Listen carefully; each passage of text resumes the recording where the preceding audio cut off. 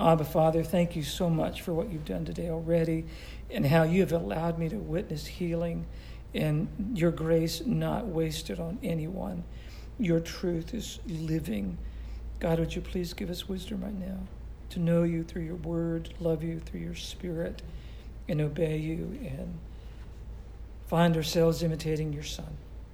In Jesus' name, amen.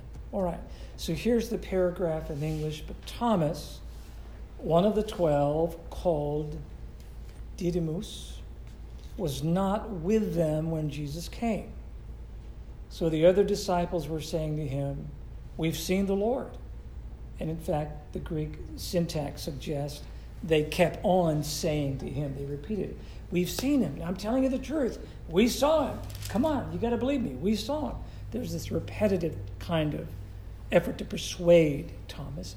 But Thomas said to them, "Unless I see in his hands the imprint of the nails, and put my finger into the place of the nails, and put my hand into his side, I will not believe." Notice the absence of the feet. I will not believe. After 8 days, his disciples were again inside, and Thomas with them. Jesus came, the doors having been shut, and stood in their midst and said, "Peace be with you." Then he said to Thomas, "Reach here with your finger and see my hands. Reach here your hand and put it into my side. And do not be unbelieving, but believing." Thomas answered and said to him, "My Lord and my God." Jesus said to him, "Because you have seen me, have you believed? Blessed are they who did not see and yet believed." That too is a prolepsis. That's a proleptic statement. And yet believed. That's a past tense concept.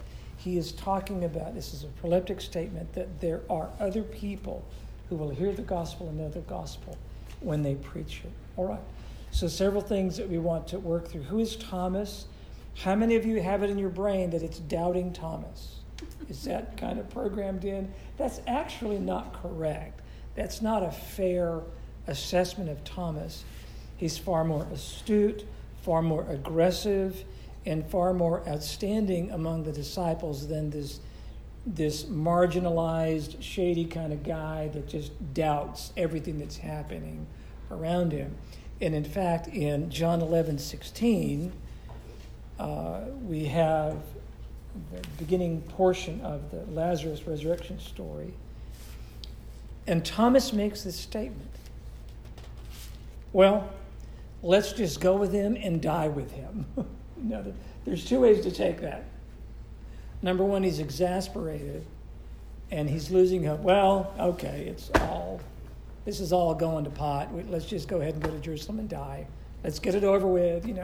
The sky's falling, Chicken Little kind of thing. Or he's saying, no game on. I get it. You told us that we are going to be scourged in the synagogues. There's going to be arrests. Bring it. I'm ready. And I think that there's something to that idea, that he's far more courageous, has far more resolve than we may think. Okay? Do you know who is the guy that asked the question that leads Jesus to the response, "I am the way, the truth, and the life"? Thomas asked it. It's Thomas. It's Thomas. So I think that his faith is far deeper than we may give him credit for. I think that he has greater resolution than we think he may have. And I think he knows how to ask the right questions. He's got the courage to ask questions that perhaps others in the group are afraid to ask. And he says, "Lord, how do we know where you're going? You keep saying that we know. We don't know. Where are you going? How do we know the way?"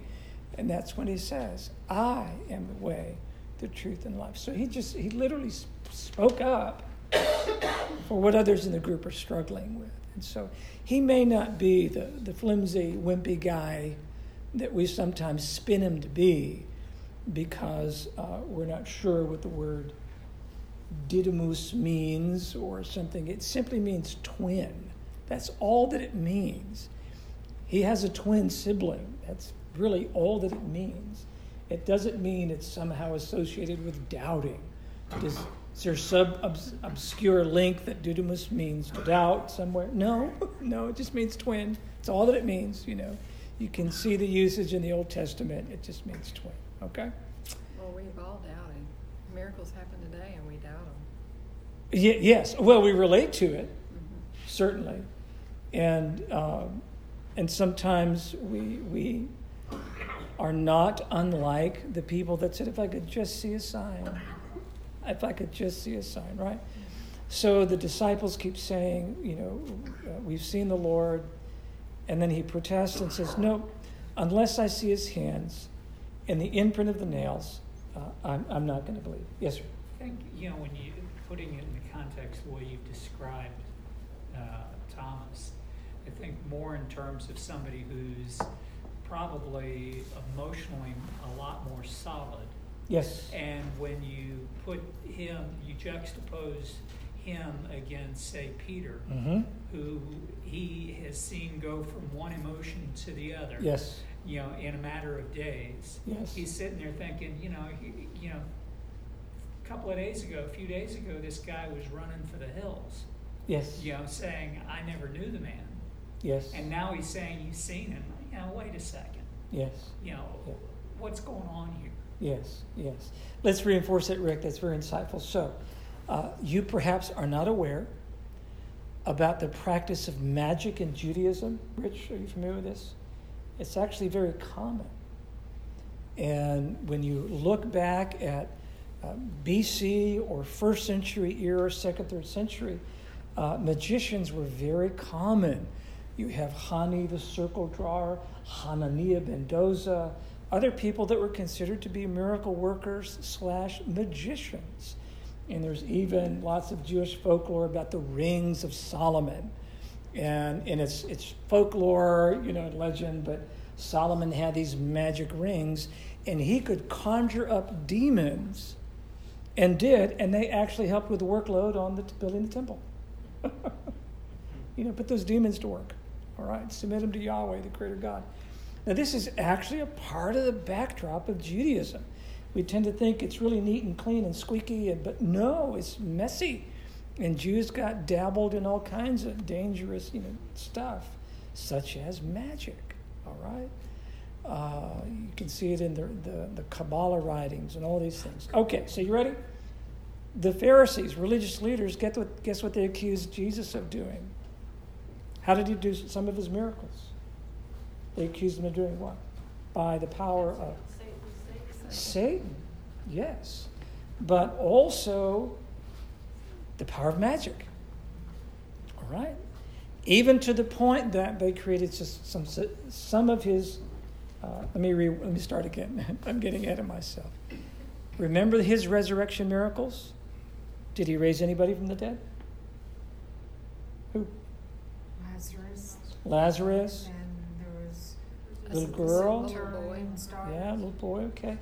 Well, they, in order to dishonor and discredit Jesus and elevate the religious leaders, elevating their honor status in the community, they just simply said, well, these are the works of Satan, or they said, he's just a magician. It's a trick. They weren't dead in the first place. Now, if you knew that, there were rumors. By the way, were there rumors that the disciples stole the body? Oh, yeah. Of course there were.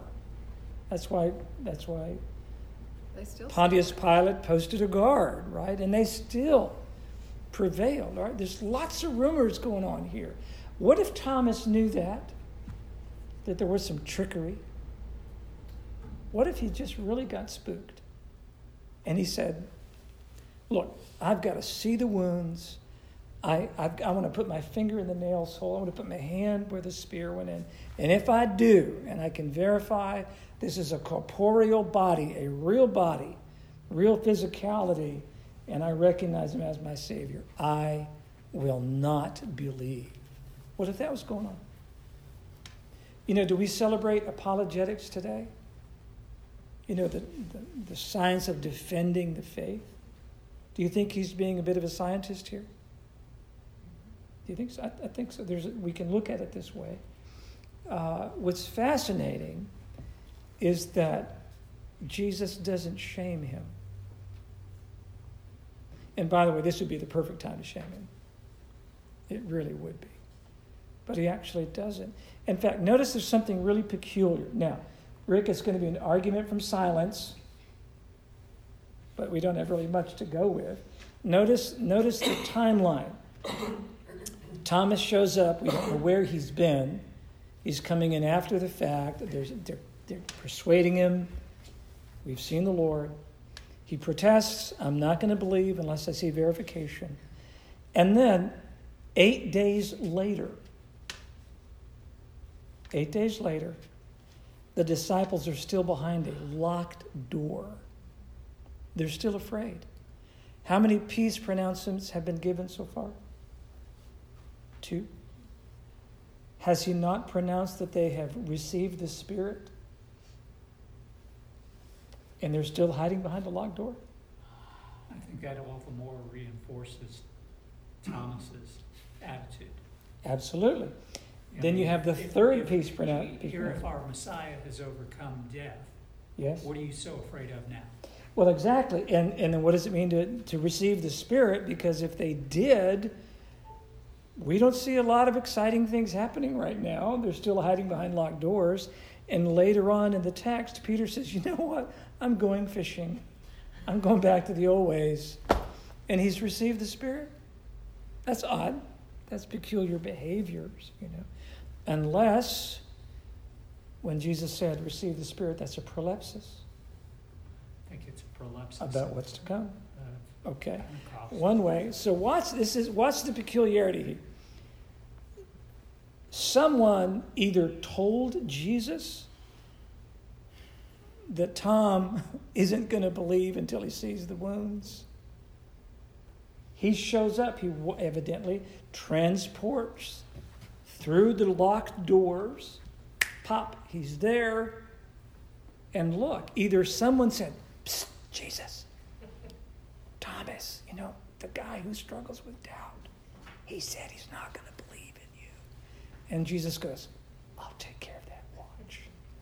Either that happened, or, Thomas somehow addressed it, brought it up, or Jesus supernaturally knew what was already going on with Thomas, and he shifts immediately. He walks in, he stands in their midst, verse 26, the third peace pronouncement, peace be with you. And then he turns to Thomas and says, you, reach here with your finger. I think, there's another possibility here, too, is when you think of Jesus just showing up. This is just a spirit. A ghost, yes, which would be common. And Yes. so, Thomas is saying, unless I can touch and feel, Yes. then I know, Yes. what you're saying is true, and it's Yes. not just a spirit. Yes. Now, let me make sure. What is Rick saying important? What do we know about Judaism and death and the burial of the dead and their spirits, ghosts? What do we know that would make this a valid historical claim? Because the sin is in the skin. Very well spoken. Yeah. And so he hasn't decayed yet, so there's still a problem, right? But more than that, remember when Jesus is walking on the water, the storm and the sea, and they were afraid it was a ghost? What happens to the soul or the spirit? This is within Judaism. Someone who drowns at sea. Well, wasn't also there some tradition like they would, I can't remember exactly how it went, but it was because they believed that the spirit would be separate from the body, that you had to bury him within a certain period of time, or you had to do something within a certain period of time. Yes. Very, very strict rituals around this. When someone died at sea and they could not recover the body, because remember, holiness resides in the bones and sin in the skin. I like the way you said that. Sin resides in the flesh. And once the bones the flesh is decayed, we now have redemption, a picture of redemption. The Spirit floats about and haunts about in the waters. It has no place to rest. The bones have not been relocated. And the Jews believed that sometimes the Spirit would come out from the deep and try to drown or harm other people in an effort to find a place of rest. They had, in their own belief system, a legitimate fear that a ghost was approaching them on the water and threatened their lives. Makes sense? So you're right, Rick. All of a sudden, Jesus walks through a wall, and there he is. He could be afraid. That is possible. And yet, it's brilliant that Jesus doesn't say anything. It's as though he knows, because he's certainly discerning the thoughts and intents of the human heart, or somehow Thomas addresses it, and it's not in the text. Argument from silence. But Jesus gets right to it. Reach here with your finger and see my hands. Reach here with your hand, put it into my side. The verb be gino here, gino. I don't have a pointer on this. I apologize. But it's an imperative verb. It's active in its middle voice. You know what it means? For your own sake, for your own benefit, please believe. Do this on your own behalf. If you've got a brain in your head, be believing, not unbelieving. This is beautiful language. Now, something I'd want you to see in from the Greek text where Thomas says, "I'm not going to believe," that is actually a double negative. Me, pistuo. No, none, or none, no way, believing. It's a double negative, and it's in the emphatic position. I mean, Thomas is digging in his heels. I am really serious. No believing at all. That's how strong this is, all right? And this is beautiful. He's able to touch the corporeal body. He really does touch Carly.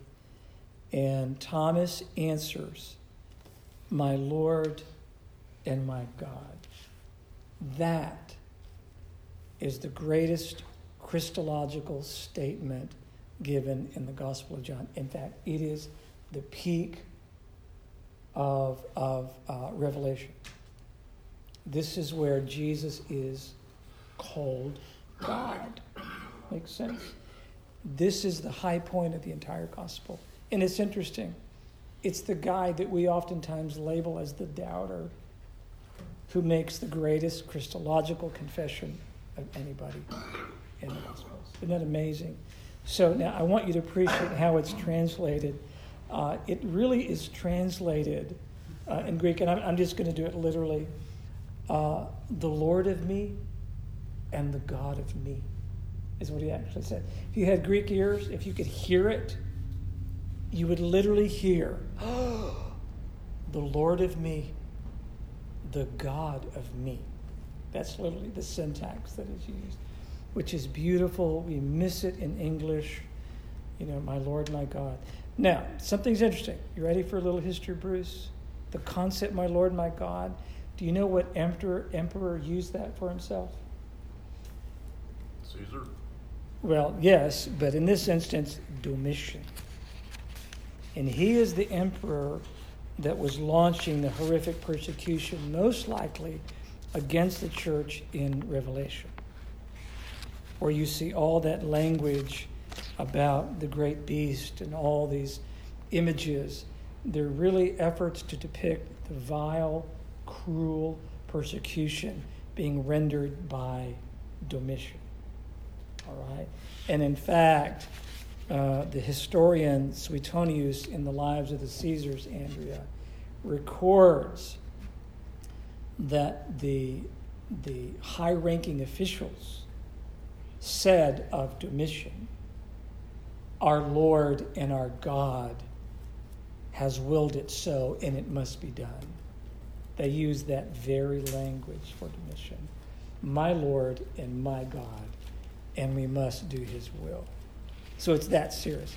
That language is used by John, who writes the Revelation in a period of time when persecution is getting really intense. Talk about irony. And it's Thomas who's got the guts to say something with a profound political propaganda threat to it. There's actually laws in Rome that you can have only one king. And when you say there's another, and you call him Lord God, you're competing against the Caesar. And you can't do that. That's the card that the Pharisees played to get Jesus crucified. And it's Thomas who said that. I think there's another aspect of this that Thomas, we give Thomas a bad rap because I think we take what Jesus said, blessed are those who have not seen and believe. Yes. The difference is Thomas is having to live through this. Yes. We have the advantage of seeing the whole story in a very short period of time. Yes, absolutely. And, we can make a decision based on what we literally read in an hour's period of time, where Thomas is having to live through this. Yes. With, all of the cultural and all of the experiences that he has to relate to with he and his other disciples. Yes. And Rick, 8 days, they shared meals together. And they talked and talked and talked and talked. And it took Thomas to this place of, no way, I'm not believing. No way. Until I see the wounds, I'm not going to do it. So he really dug his heels in. And that man may have far more courage than you imagine. Except for here's the thing. He did not come to a place of unbelief in which he decided he was going to leave the fellowship of other people who believe.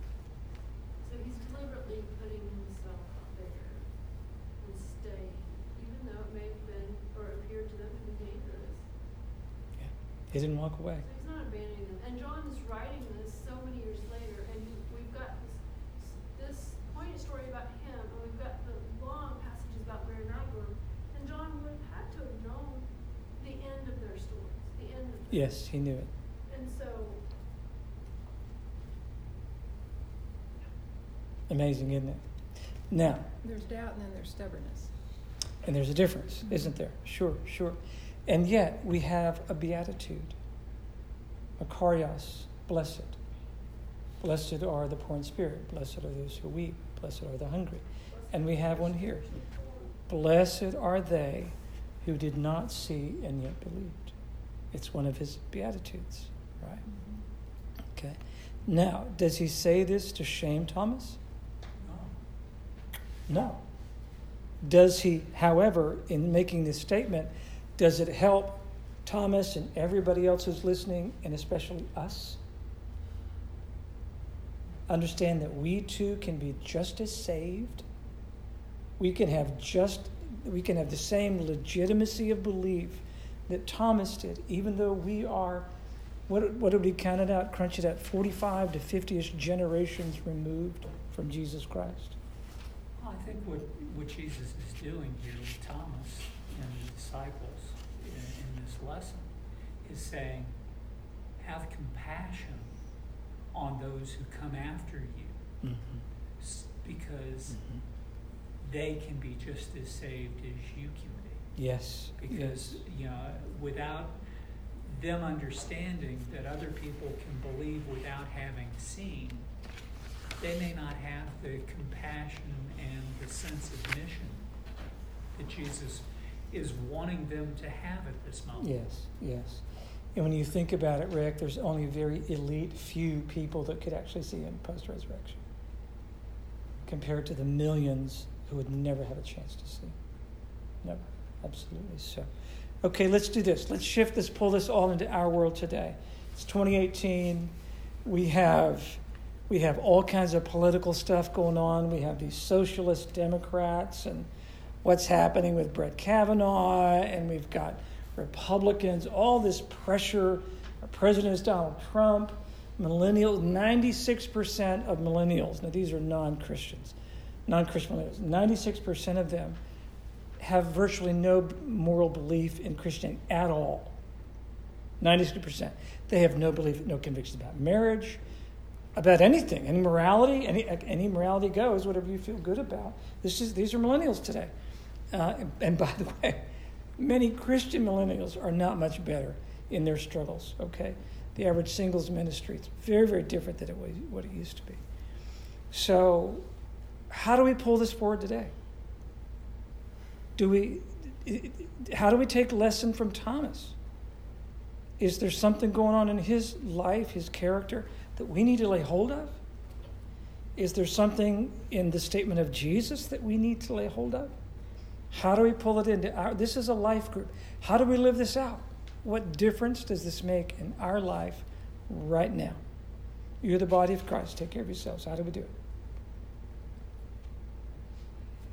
Well, it's important to be credible with your faith. Like, there are so many things people throw out there that say, well, you should believe this or that. But apparently there's some new book about supporting women in their feelings or whatever.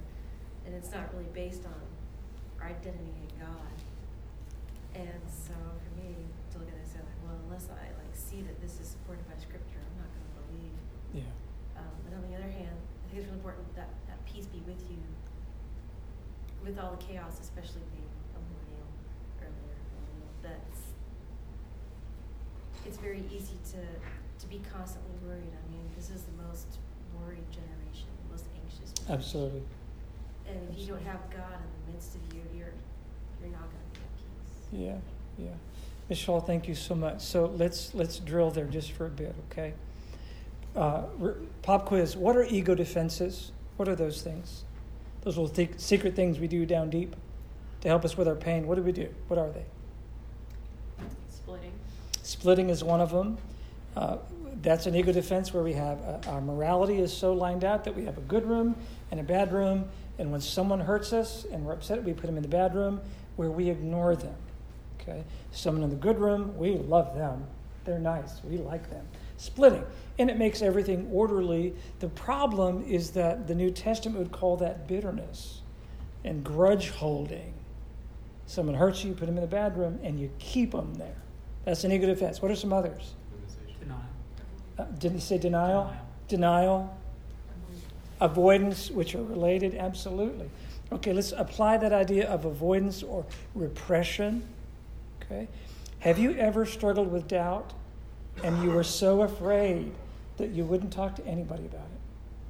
You're embarrassed that you might come off as a doubting person today. Does that make sense? And you maybe you doubt the authority of Scripture.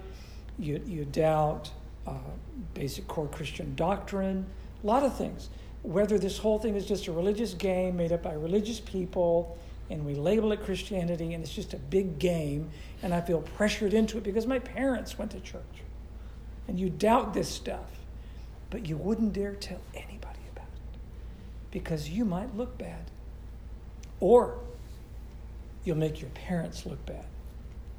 And you feel so much pressure into that, you don't know where to put your doubts. You don't know how to work out your convictions. So what's one thing we can learn about Thomas in that instance? What can we do? Well, Jesus said you only need to have faith as big as a mustard seed. Right. So you don't have to feel like you don't have to feel like your faith is superstar level. Right. You only need a little bit. Yes, yeah, that's good. Keep going. Someone else. How does Thomas play into this idea of repression? It's okay to voice it. What's that? It's okay to voice it and to be honest. Did Jesus shame him for doing that? There's a lesson for us there, that we can bring our worries, our doubts, our anxieties, our questions to him. And God's not up there wringing his hands, sweating bullets, ready to fall off the throne because we struggle with some doubt. I think he welcomes it. Come to me. Let's reason together. Let's work this out. Well, in this instance, Jesus went to Thomas. I know, isn't that beautiful? And doesn't embarrass him in front of everybody. Exactly. No, unlike during different parts of his ministry where he said, "Oh, you of little faith." He could. He didn't do that. He didn't do it here. Yes, exactly. And it leads to the greatest Christological confession penned among the Gospels. The Lord of me, the God of me. Andrew? We don't unfortunately get to hear tone of voice. That doesn't come through, we don't get the adjective descriptors.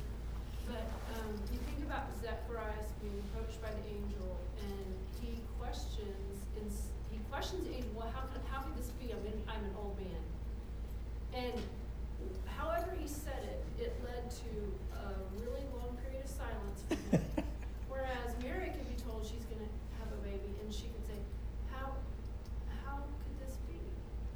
And it's explained to her. So behind when we ask questions, if we can ask a question without so much fear, we may be able to ask it in such a way that it's just a question to someone that we know loves us and is willing to answer. But when we get into fear, we become accusatory. Yes. And doubtful in our questions, and Yes. that person can't be reasoned with. Yes. My doubts are your fault, God. You're a big failure in my life, and I have doubts, and I'm coming to you with my complaints. So I'm reading Justin's, I'm in the beginning part of his work, and up pops 1 Thessalonians, his reference to that, and I think it really applies here. And interestingly enough, this is Paul giving advice for this kind of a thing, but he begins with the concept of peace and he ends with it. So this is 1 Thessalonians 5. He says, "Be at peace among yourselves. And we urge you, brothers," this is so tender, "admonish the idle, encourage the faint-hearted, help the weak, be patient with them all."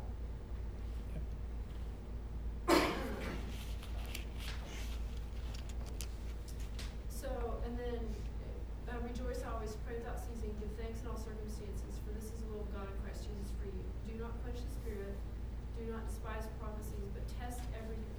So it's okay to try to test and figure things out. "Hold fast to what is good, abstain from every form of evil. Now may the God of peace himself sanctify you completely." Beautiful. Beautiful. Just kind of read Ephesians 4. "Therefore, I, the prisoner of the Lord, implore you to walk in a manner worthy of the calling which you have been called, with all humility and gentleness, with patience, showing tolerance for one another in love, being diligent to preserve the unity of the Spirit in the bond of peace. There is one body and one Spirit, just as also you were called in one hope of your calling, one Lord, one faith, one baptism, one God and Father of all, who is over all, and through all, and in all." We have to walk in what we've been called to do. When we fail to walk and we just believe, or say we believe and have the head knowledge, we have to walk in that, and that's our charge, to walk in that manner. And when we don't, we fail other people, we fail others in their faith. Yes. So good. Let me pray for you right now, and I want to read from 1 Corinthians here. Abba, Father, thank you for what you've opened up our eyes to see. There's a bit of Thomas in us. Would you teach us that you are the safe place and that we can bring our doubts, our questions, our needs for verification to you, and that you gave us great minds and you're not afraid of our intelligence.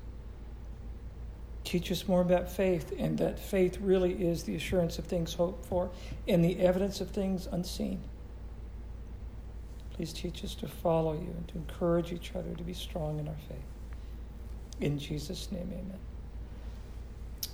Paul writes, 1 Corinthians 11, "For I received from the Lord that which I also delivered to you, that the Lord Jesus, in the night in which he was betrayed, took bread. And when he had given thanks, he broke it and said, 'This is my body, which is for you. Do this in remembrance of me.' In the same way, he took the cup also after supper, saying, 'This cup is the new covenant in my blood. Do this as often as you drink it in remembrance of me. For as often as you eat this bread and drink the cup, You proclaim the Lord's death until He comes. Prepare your hearts, and when you're ready, please come to the table and enjoy the Lord's Supper.